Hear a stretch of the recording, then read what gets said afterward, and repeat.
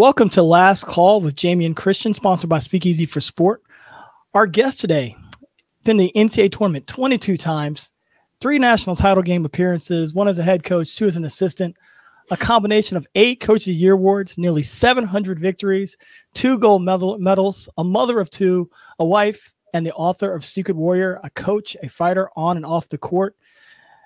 Coach Joanne P. McCallie. That's a great list of accomplishments. How are you doing? Well, I'm doing great. And thank you for such a kind introduction, Jamie. It's great to be on your podcast. Well, you earned it. And, you know, one of the things that it's been great doing this podcast. We've had a chance to introduce new people to the world of basketball and people that I've been really interested in. And in my email to you, I was basically being a fanboy about how impressed I've always been with your career.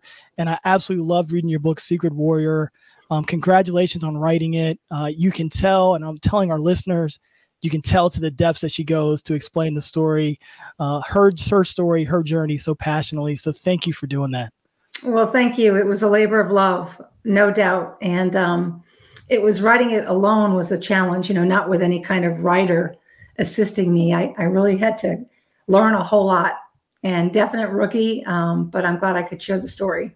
Well, you know, you're used to kind of jumping into it and attacking something. I mean, you're a head coach at such a young age. And so you're used to kind of learning on the fly. So I'm sure you kind of figured this out midway through, and like you've done everything in your life, you start to excel on it pretty quickly.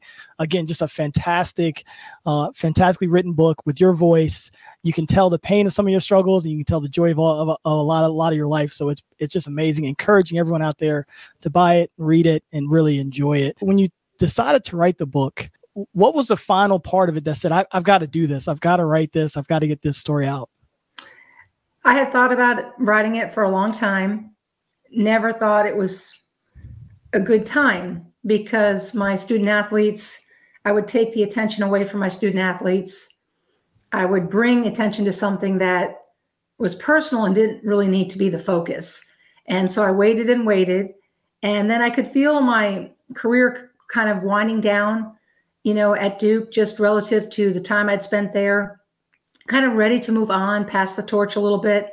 We had finished 3rd in the league in my last year at Duke, and it was quite a adventure to get to 3rd, because at one point we were 10th, I believe. So it was a crescendo all the way. And as I felt it was time to sort of do something else, that was sort of, I guess, the timing to write it. And it was always in me, so I wrote it very quickly. It didn't take long to get that done. Now, it took a longer time to work with our editors, my publisher, and things of that nature. But to get the story down, it was down pretty quickly. Yeah, you know, I love, and again, we're with Coach P as her players would call her, and hopefully I can call you that today. Yeah. And I have a ton of notes here. So if you see me looking to the side a little bit, it's because I have a ton of notes, and I want to make sure we hit on everything. And one of the things I thought was really neat was your passion for basketball in Maine, and having a chance to come back there and be the head coach. You could really feel through your pages and through your writing how passionate you are about where you're from, and have an opportunity to kind of give back there. Oh, it was an incredible opportunity. Mike Plazek was the athletic director at the time, and I was 26 years old and unproven, but yet I had been with Joe Champy at Auburn and been to those, you know, the Elite 8 and the Final Four. And I sort of learned the process from Joe about what that was all about. And we were thrilled to have the opportunity. And I was at Maine for 8 years, 8 incredible years. And that's where I had my diagnosis, and that's where I had a couple episodes. And I really look at those Maine teams as incredible human beings for the way they supported me and stayed by me during difficult times, because you have to remember that was 27 years ago. Yeah. And nobody was talking mental health, brain health, mental health impairment, bipolar disorder. No one said anything remotely close. And I was actually encouraged to tell my team that I was suffering from exhaustion after having my first child, my daughter, Maddie. And it was a year after having Maddie that I had my first episode. And so it was different time then. And the acceptance has come along a long way, but not far enough. Definitely not far enough. And we can tell how passionate you are to working towards that. And, my question while I was reading was, basketball is such a high pressure performance opportunity. As a player, you're a great player, played at Northwestern, just an elite player, one of the best players in the state of Maine, or as you might say, the best player in the state of Maine. Right? Northwestern. And so were there any things that happened along the way when you kind of look back? I mean, one of the things when you go through what you've been able to go through with all the different doctors and stuff you work through is you look back at the past. Was there anything, maybe in as a player when you're in high school and college that were, you were kind of teetering and you just didn't have a chance to learn it in that moment? There was nothing that I knew of, teetering or otherwise. I was always very competitive and always very intense and focused, but there was nothing to indicate this would happen. It really was like getting hit over the head in a way that I just cannot describe. I mean, in 1 second, you're an entirely different person having this episode. And I strongly feel, and as do my doctors, that my hormonal changes and shifts in my body relative to giving birth, not to mention the high stress and the lack of sleep that I had prior to the episode, was all sort of a perfect storm. And something that I was not prepared for.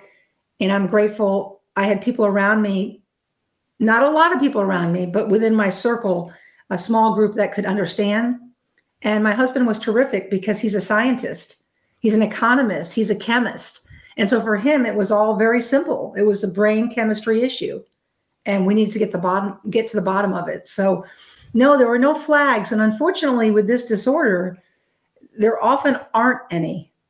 And so you don't get a warm up.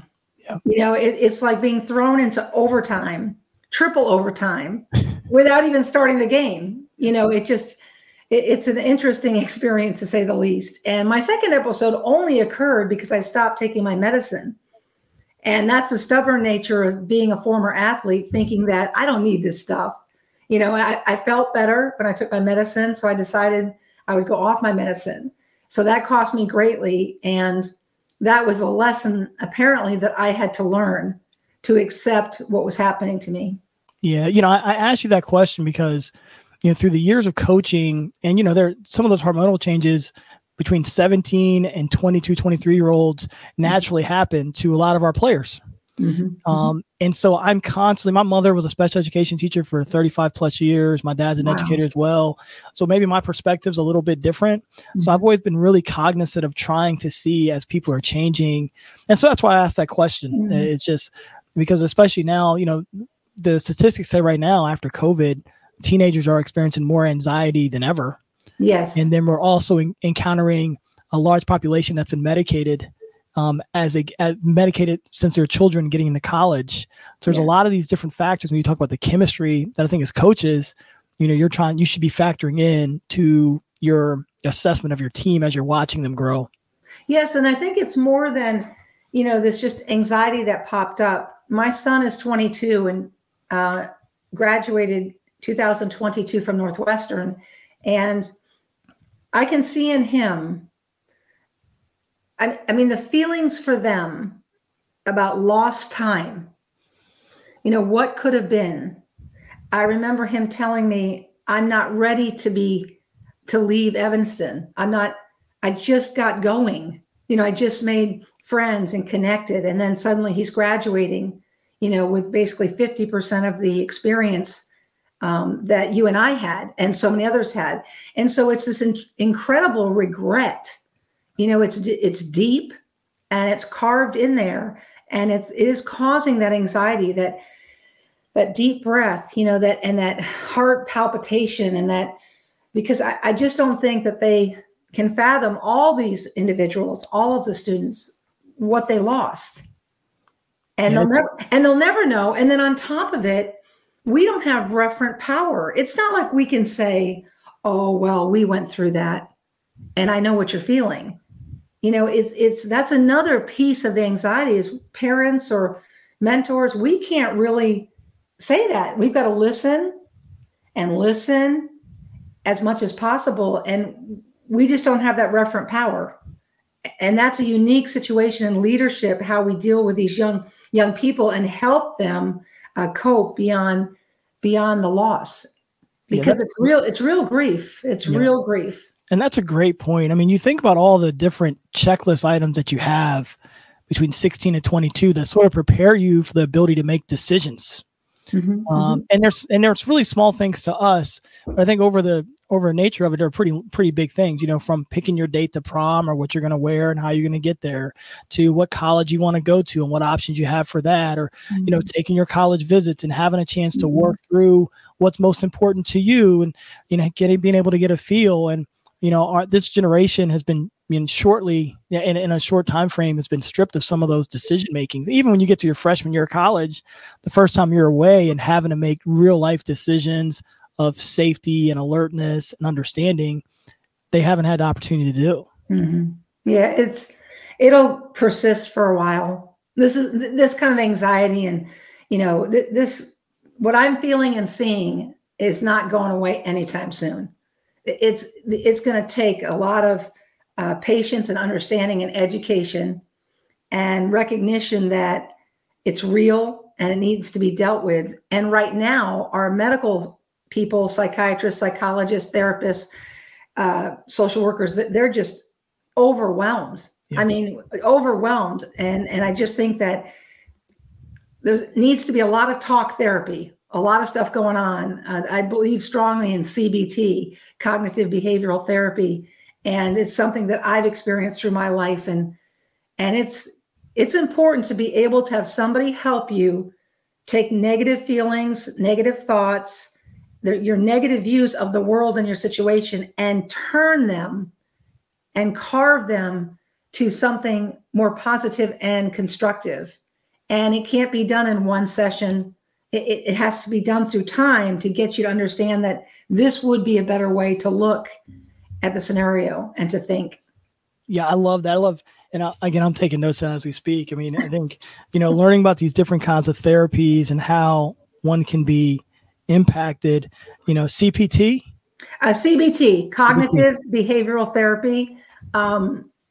Affectionately CBT. And again, I'm not a medical expert. You're not a medical expert. But the point is that we need to educate ourselves and know this is out there and read about it, because even the awareness to it and sharing it with my child and others that I talk to, just read about CBT, read about what it is, because doesn't involve medication, but it involves this idea of reframing. And that's what's so critical is there's so much reframing that needs to be done. Yeah, we just had Ethan Cross, the author of Chatter. We just recorded with him last week. He'll be actually the podcast before yours, and he talked a lot about the power of reframing. And, one of his big things about Chatter is about how you control the voices that are bouncing around in your head and understanding what they're each trying to do. And it's a really, really great book, great work that he did there. Let's talk about your first episode. And I applaud you so much for going so deep into your husband's strength to take you to the facility. And I can't imagine how hard, like I'm thinking I have big empathy. So I'm thinking how hard that had to be for him to take you there. And I applaud you for writing that experience. I mean, there was no playbook. Getting back to basketball, absolutely no playbook. There's no scouting report. There's nothing. And you just have to go by instinct and go by trust. And the way in which I was in denial, they had to, quote, trick me. I mean, they had to. If they were telling me I was going to go to the hospital, then I wouldn't have gone. And in my mind, as we were driving there, I'm thinking, oh, okay, there must be something wrong with John. And we're going for him. Even when we drove in the parking lot and I was sort of, where are we? What are we doing? And I thought, I'm sort of thinking, well, he needs some help. And so I'm here to support him. And then they took me up second floor, I think it was. And I just never forget that door shutting. Yeah. Because the door shuts and John's on the other side and they tell him to walk away, get on the elevator and leave. And, just the rage I had, and the windows and everything was so thick, and I tried to bang on the windows and, I ran all over this floor trying to get out. And I mean, it took me a while. I mean, I was exhausted trying to get out. And then they had to be aggressive with me. And that was an experience in itself. Yeah. I couldn't tell from reading, I couldn't tell the time frame, because obviously when you're in the midst of it, and I feel like you told it with such detail. Yeah. And I was like, wow, this is, so you couldn't tell the time frame of what it was until you calmed down, but you could tell that there was a major struggle. Yeah, it was hard. And I think, again, psychiatry is complicated. And this hospital did the best that they could. And this was a long time ago. Yeah. So being tackled by 3 men and held down isn't exactly, what you want for anybody, at all. And so I think that, and having a shot, flipped over, given a shot, all of that, it added trauma. It added trauma, no doubt. And I think that we have to be clear about this with hospitals and find the best ones and get the right models. And, then later I've only had 3 episodes in my lifetime. And my last episode was actually leaving coaching, which is something that you and I could both speak about, leaving coaching. But the difference between the hospital I was in then and the one I was in back in the day was incredible. Yeah. Incredibly different. And that's a good thing. We're making progress. Yeah. There's this pressure in head coaching to perform. And you talk so much about your sleep and how it helps to regulate you. Mm-hmm. How are you able to change? Like I'm asked this for myself because I don't know how to change my sleep habits. And I feel like that's one of the hardest things to do, because in some ways we're in our position because we can go harder, longer than most people. That's part of being a highly driven person. How are you able to regulate your sleep and still feel like you're performing at the highest level? Well, again, when anything's a priority, you're going to get it done. And so for me, I kind of had a boring life. I mean, I never went out socially during the season. Never. I mean, I'd have a dinner with friends after a game, but what I'm saying is not anything socially beyond that. So I lived a controlled life. And I just knew when you take your meds at the same time, when you don't have a TV in your room, when you take a bath religiously to get your body sort of calmed down, when you've exercised for over an hour in the daytime and you've done all your scouts and your film watching and practice and being with student athletes and all of that, you're pretty exhausted. One of the blessings of the work was that I could get into a routine and I was worked hard, so I was exhausted. And I had to make sure that I had 7 hours sleep or more, not 6, not 5, not 4. And when we had those road trips, I would come home and I was really tired when we went to the film room the next day, but we generally did not have practice. And so I would know that night I really need to focus and catch up. So exercise was a big part. I'm a good eater. I don't eat past 7 or 8 o'clock. I don't feel good if I do. So basically you have this routine with bathing or anything else, and reading at night's important, letting your mind slow down. So all of these things I had become very good at since I was after leaving Maine. And we left Maine on a really high note. Beating Stanford in the NCAA tournament was kind of cool. And so then going to Michigan State and having an incredible run there. So I had a lot of training, through my career. And it was just a remarkable career, one in which I enjoyed so much. And the student athletes always brought the best out in you. This doesn't mean that you didn't get upset with them. And it doesn't mean that you didn't challenge them, because I was a very fair coach, but a tough coach. But they still brought the best out in you 95% of the time. And it's a great profession. I miss it, but I know I moved on to other things that are important. Yeah, I certainly feel that. I mean, again, as a person who loved watching your games and watching how you all interacted and how you guys interacted in the media, you could tell your connection with your players. It's number one, it's real. Mm-hmm. You could tell they always felt like you had the best in mind for them. And you can feel that. I mean, maybe as a coach, you can see that when you watch. I'm not sure the general fan can notice those kind of things, but I've always loved that. I always felt like you were you're definitely tough. Like I could tell you were a competitor. Yeah. I didn't need to read your book to know you were a competitor. Yeah. But I felt like you were able to really be able to be a competitor, but then also like your kids laughed or smiled and then competed. And I think that's a real credit to the leadership they're able to have during that time.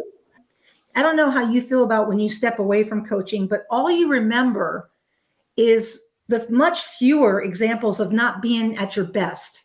Like if you look across the board, 80% of the time you're able to affect people and have great challenges and conflict, but all of it really goes to a special place.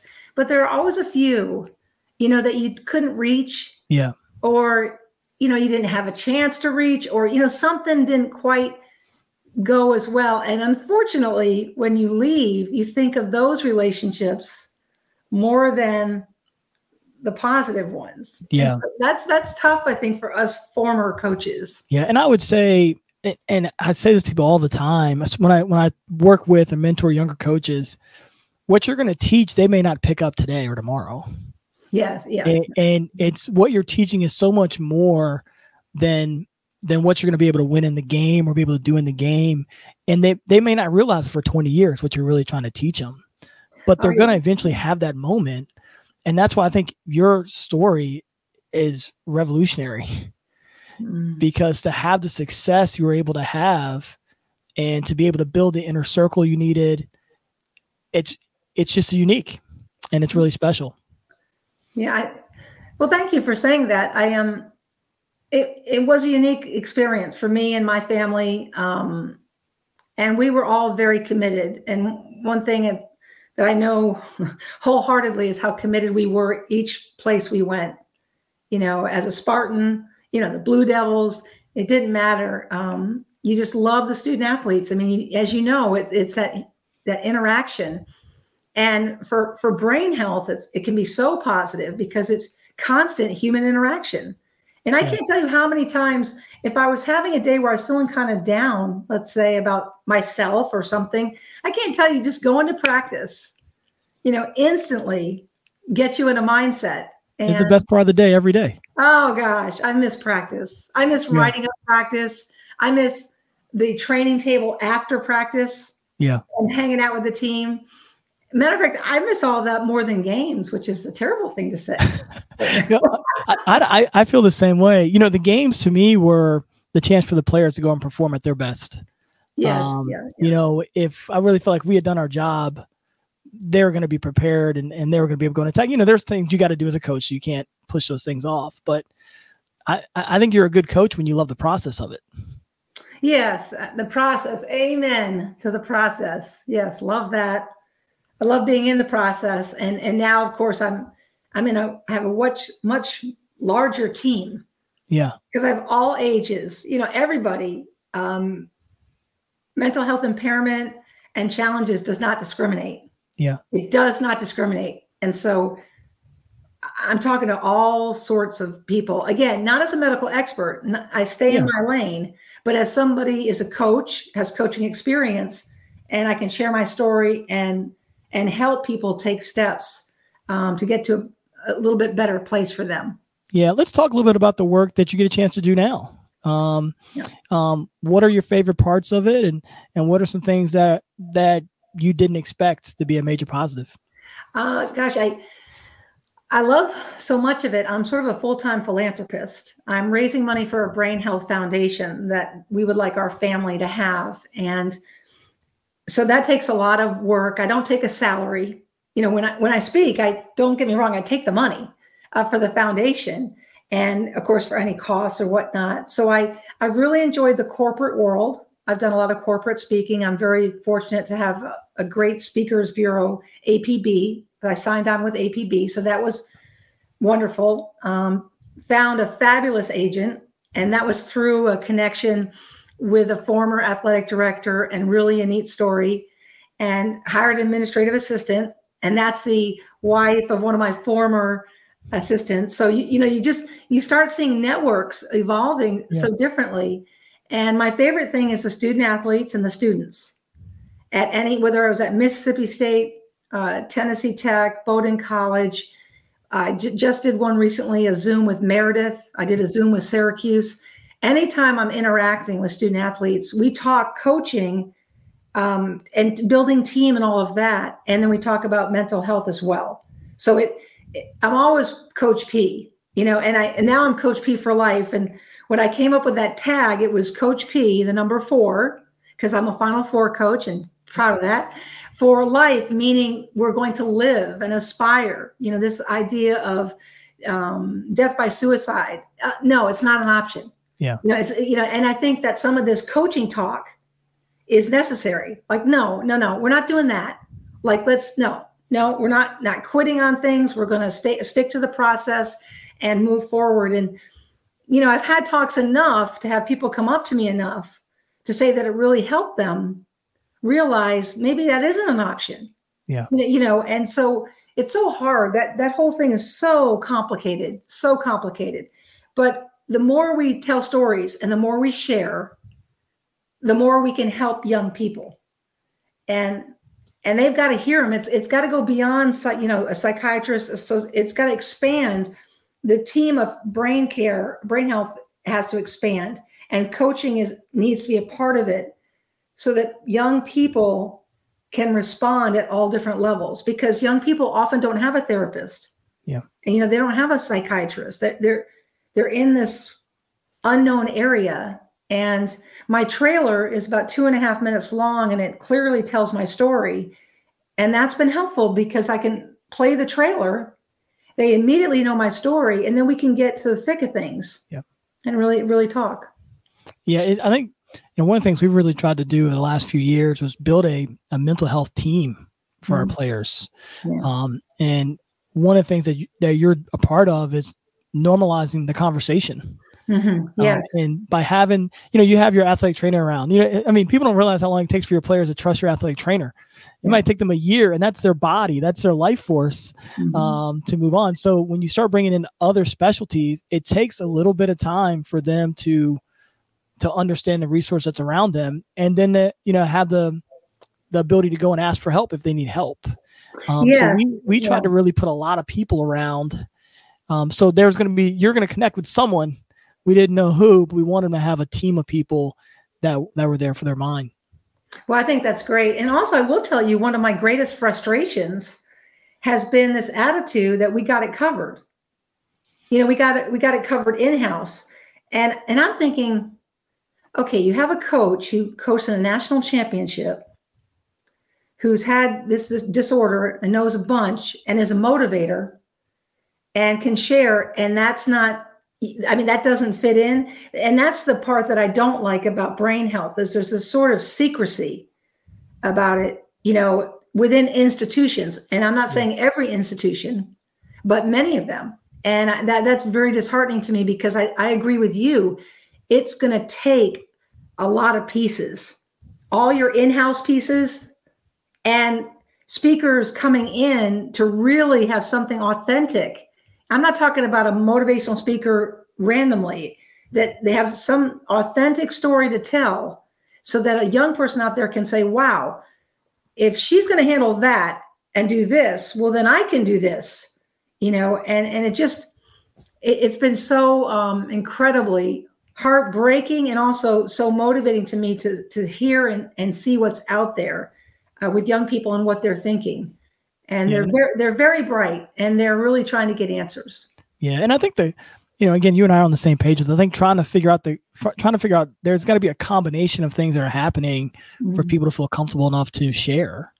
Yes. And I agree with you. I've been really disappointed in administrations when they feel like they have it covered in house. Like, oh, we have this person. And I'm like, well, what if they don't connect with that person? There's so much more. And I feel like I do feel like colleges and universities have such an opportunity to get ahead of mental health and to really we basically worked at little cities. Right. And we worked at little cities. So, if that's a priority, then having that team for not just the student athletes, for the students, could really be beneficial. And I think there's an opportunity for some athletic department university to spearhead this and to be the very best in the country at it, because everyone is, like you said, everyone's kind of saying we have it handled, instead of saying, how can we do this better? Yeah. So there's just such a difference between the different, like you said, dynamics, what a psychologist does, what a psychiatrist does. The fact that I've had a therapist and a psychiatrist in itself is a model, and I believe one of our hashtags for Secret Warrior is mentorship matters. And think about the mentors. I mean, my mentors have been extraordinary. Tara Vanderveer, Stanford, Tom Izzo, Michigan State, Coach K, Duke. I mean, I've kind of had some amazing people to sort of follow and learn from. Nick Saban endorses the book on the cover. I don't know Nick really well, but I did shadow him for a day, which was an awesome experience. But this mentorship piece, I often talk about this, and it's fairly entertaining to these young people, whether they're students or student athletes. And mentorship matters. You must have people in your life that you can look to, and this will help you and guide you. And that's also getting lost. The whole mentorship piece. Think about it, the transfer portal, the NIL. I mean, mentors are getting lost, and well, the almighty dollar is getting to be the forefront of many decisions. Yeah. And that's a really interesting point. The mentorship part of that. And, I think some of the best mentorship comes from teammate to teammate. And when you have this, when you have this calmness about having these conversations or asking for help or needing help, and a freshman looks to a junior and says, I'm really struggling with this, or, however they phrase it, they don't phrase it that way. And that junior says, well, you need to talk to this person. Mm-hmm. Right. Except that junior is now in the transfer portal. Could be. Right. I mean, it's funny. I mean, I've been working on this thing I got a year out right now, and we'll kind of see what happens in March and April. But I've basically built this whole thing up where I'm like, how can you onboard? And I think the onboarding becomes super important because you have less time, but you still have the same responsibility to the student athlete, and you still have the same compassion to win. Mm-hmm. And I think there are two parallel roads that run side by side. Mm-hmm. And for a long time, we've tried to act like they were the same road, or roads going in a different direction. Yeah. Yeah. Well, I think I'd say one term that really drove me out of the business. I mean, transfer portal, yes. NIL, saw it coming down the pike, didn't want it, but the re-recruit. Yeah. Re-recruit. Like, okay, I get that to a degree, but where are we when loyalty is not even in the equation? Yeah. And then I think about, okay, freshman year, student athlete doesn't know anything. Sophomore year, they know more, but they're never playing as much as they want. So they're upset. Right. They always think of transferring after sophomore year. And then junior year, they really get it. And then they're that leader and mentor. And then by senior year, they can basically run the program. Yep. Yeah. There's a lot that that's going into being a college basketball coach right now. And it's funny. I have a ton of friends who are college administrators, and one of my biggest things is everyone needs to hold responsibility for where we are and how we're going to get to the next level. I mean, we're going to be on a college coach interview at some point, and they're going to say, well, what are you going to do for the NIL? Well, at some point, someone else has got to help you, help you build that out. I don't want to be the money manager and the guy, just divvying out time and playing time. Right. So it's a different dynamic, especially in basketball, because you have less people. Football, they have an army of people over there. I mean, I saw a picture of Florida football, and they had more people in polos than they had people dressed in uniform.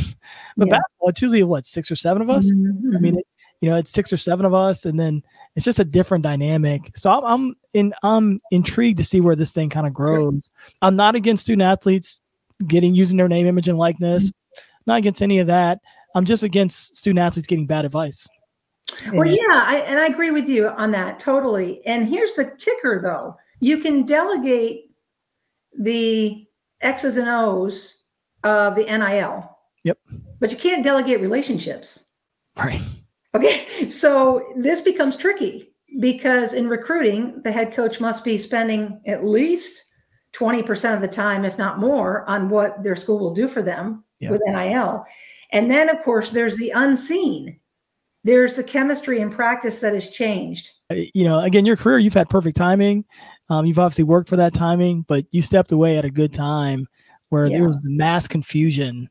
But I want to say too, I only had 1 year left on my contract, and all of that had to be negotiated. Yeah. And it was sort of like, I just didn't, I mean, I left a year's salary on the table when I left Duke, but I had to, it just seemed like the right time, although monetarily it wasn't the right thing. Yeah. But I just had to take that step. So my timing was interesting. But it definitely was right for passing the torch for the next coach. The nature of the way that you're able to get opportunity now is very different than when you became a head coach. Even when I became a head coach, now I can basically be a media marketer and be on the radar to become a head coach. And it doesn't necessarily mean I know how to coach. It doesn't know I know when to call a timeout. I think I had certain teams where if you scored 2 baskets in a row, we're calling timeout. And I had some teams, but it was like a way that I thought through the game to know when the time was right. And I just don't know, I've really tried to mentor a lot of younger coaches, and because I don't know if they know that, I don't think they're thinking that way.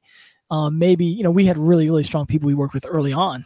If I was hired as a person who was just supposed to bring in players, maybe I didn't get that kind of mentoring, but I had people that wanted me to coach. So as did you. Well, and then, we can describe the timeout in many ways. There's the desperate timeout. Now we're down 14. Oh, this is awful. There's the aggressive timeout. There's the confident timeout. There's the timeout with attitude. That is enough. If you're playing Connecticut and they bury the first 2 threes, you might want to call timeout, because that can get kind of meaty. That can get too much. But I do. That's one thing I always look at. I look at games, flow of games.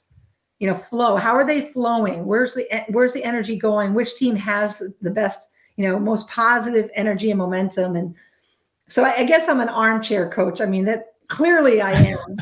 If I watch most of the game, otherwise you can't say anything. But it's I love this. I don't get to do this very often. So anymore, usually you have your staff, you're kind of doing this all the time, but I love that. I love the notion of when do you call the timeout and when don't you, and when do you let it ride? And I think those are the kind of conversations that, to be prepared in the moment, you've got to be having often, or just know where you stand with it.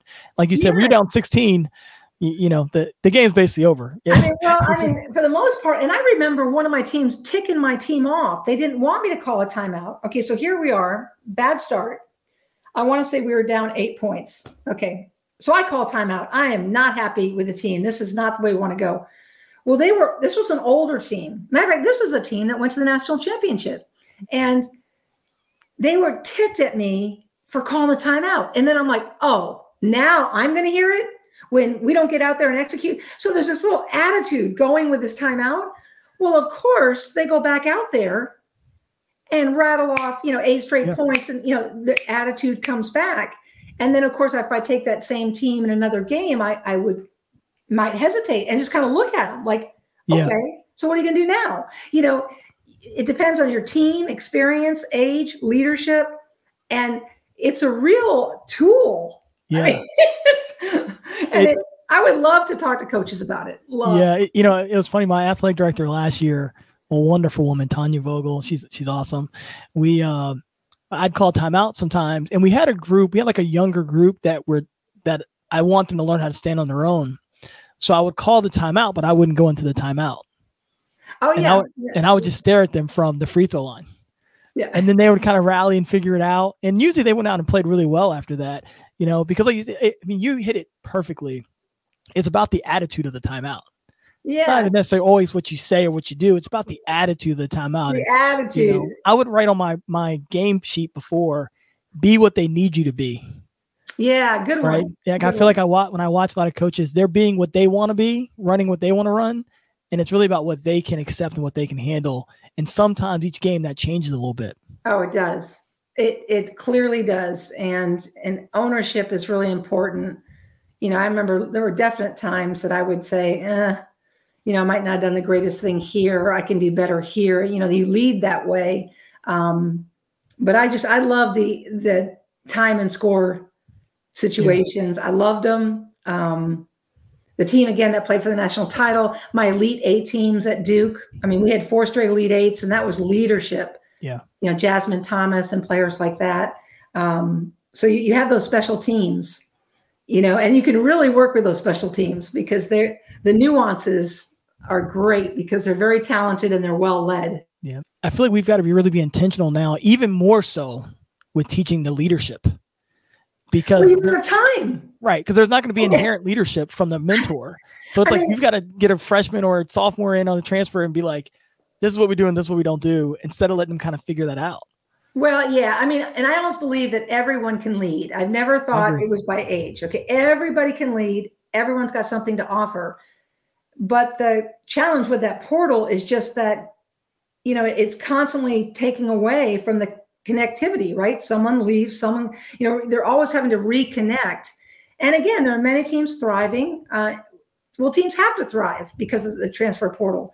And it's just a different situation. And I've seen it go both ways. And I just think for the student athlete, the 4-year experience is the best way to go. I mean, if you can do it, if there's no coaching change and you can work with a coach, and kids today don't even tell their head coaches they're going into the portal. Yeah. I mean, how's that? So they go in the portal, but yet then they want to stay when nobody picks them up. So you're like, what do we do with that one? It's weird. We're only at GW for 3 years, 31 months total with take the COVID months out. So we weren't there long enough, but I felt like we were able to get our players to the point where before they went in the portal, they would at least come and ask for advice. And I would say, and I'm like super honest, maybe too honest. I would say, I had a kid at Mount St. Mary's say, Coach, I just feel like if I was in the A-10, and I said, well, you're going to be, he averaged like 19 points a game in the NCAA tournament. I said, you're actually going to be the highest rated transfer in the market. Like, you're not going to go to the A-10. You're going to go to Florida, Gonzaga, So I'm like super honest, but I'd also tell a kid, like, I don't think this is the right move for you right now. I think if you want to make that move, it's a year from now. I would just be so honest. Like, if you make this move now, you're going to be one of 300 averaging 1 point a game, where we really have a value for you next year's team with these guys graduating, whatever. So I think getting it to the point where you can have at least the conversation, I think is important, but a lot of times they don't tell you. They just go in and out. Yeah. It's really a lot of character that's exhibited through that. And I think that it's really challenging. And one thing I found out that changed over time, which I don't think is healthy, is you have athletic directors trying to entertain your student athletes, talking with them without talking with you. And so I've seen some of that. And again, if you're trying to support your coaches, kids have to come to their head coach. Yeah. And whatever's going on there needs to be dealt with. But there's more and more, what I look at when I see different institutions, there's this fear factor, of, I don't know, parents suing, bad press, whatever you want. So, I see athletic directors stepping outside of what I believe they should be doing, where they're trying to be just that and everything to students and student athletes. And I think that's hard on them. It's been I don't know what's happened over the last 5 or 6 years, but I feel like that relationship with, and like all I wanted in any move that I made was to have an athletic director that we really had great alignment. We're on the same page. And I got that at all the places was, including GW. And so I'm always thankful for that. But there is something going on with administrators and athletic directors right now where they're doing a lot more of that. They're meeting with the student athletes and talking with the student athletes. And I don't know if it's bad. I don't know if it's good, but right now I'm just sort of like, this is an interesting movement amongst administration, where before it went through the coaches and it was done a certain way. It's interesting. It's a very interesting thing you bring up. Well, you pay a lot of money to hire a coach, and then you don't trust the coach, essentially. Yeah. And I think that for me, when I saw things like this across the board at different places, I talked to different coaches about it. They're not in practice. Yeah. They're not in meetings. They're not anywhere to know what's really going on, but yet they're acting like they know. And so, you just can't have that. There's just certain things that must be sort of, special. And as you suggest, that relationship and hiring coaches and really showing support for them doesn't mean meeting with the student athletes and then not even telling them. Yeah. I've heard that happening so much more. And I just find it so interesting. I don't know if it's good or bad, but I think there should be some rank and file. Well, it's not staying in your lane. I feel bad for athletic directors, right? Because they're out of their lane. and then a coach is out of their lane if their student athletes are being intercepted. Like everyone's out of, you're out of your lane, and it doesn't breed good trust and good camaraderie. I don't feel. Yeah, it's funny. One of the things that I'll always be looking for, and I've learned this through the years, and it speaks a little bit about this. You don't want an administration that feels like they're there to protect the players from the coaches. We're all there to support the players and to figure out the right way to do that. And like what we're kind of speaking of right now is a mindset of the administration's here to protect the players from the coaches. Yeah. And it's really dangerous because we're all working at this together. Yeah, it's a tough profession on all counts. Athletic directors and coaches, and of course the student athletes are trying to do their thing, and they're much younger, at the ages, and they're trying to learn. So it's not easy, and it is a labor of love. And I certainly enjoyed more than 30 years, if you include my assistant coaching time. So obviously I loved it. Yeah. All the challenge, all the conflict, all the championships, the confetti coming down, all of it. Yeah. Before I let you go, I definitely want to ask you this, though. I think this is super important. You've been able to put together a great team off the floor for yourself. What are some key things that you would offer as advice to someone that's trying to put together a great team off the floor for themselves to allow them to go be their very best? Well, it's just so important to have people that know you, believe in you, and aren't afraid to tell you yes, no, maybe, that you can really talk with and trust like anything else. I think that our circles do not have to be big. They can be nice, small, tight circles. But yet these are circles that there's just such a, exchange that can go on. And I think that's critical. We never know it. Nobody arrives. Yeah. It's a process. You win a championship. Well, there's another practice and another day. So you just really have to be in tune to the process of what we do as coaches. And I think you and I and others, we're coaches for life. Right. You're always a coach. If you've been coaching for the years that we've been coaching, you look at everything through that lens, even if the lens changes colors or gets a little bit wider.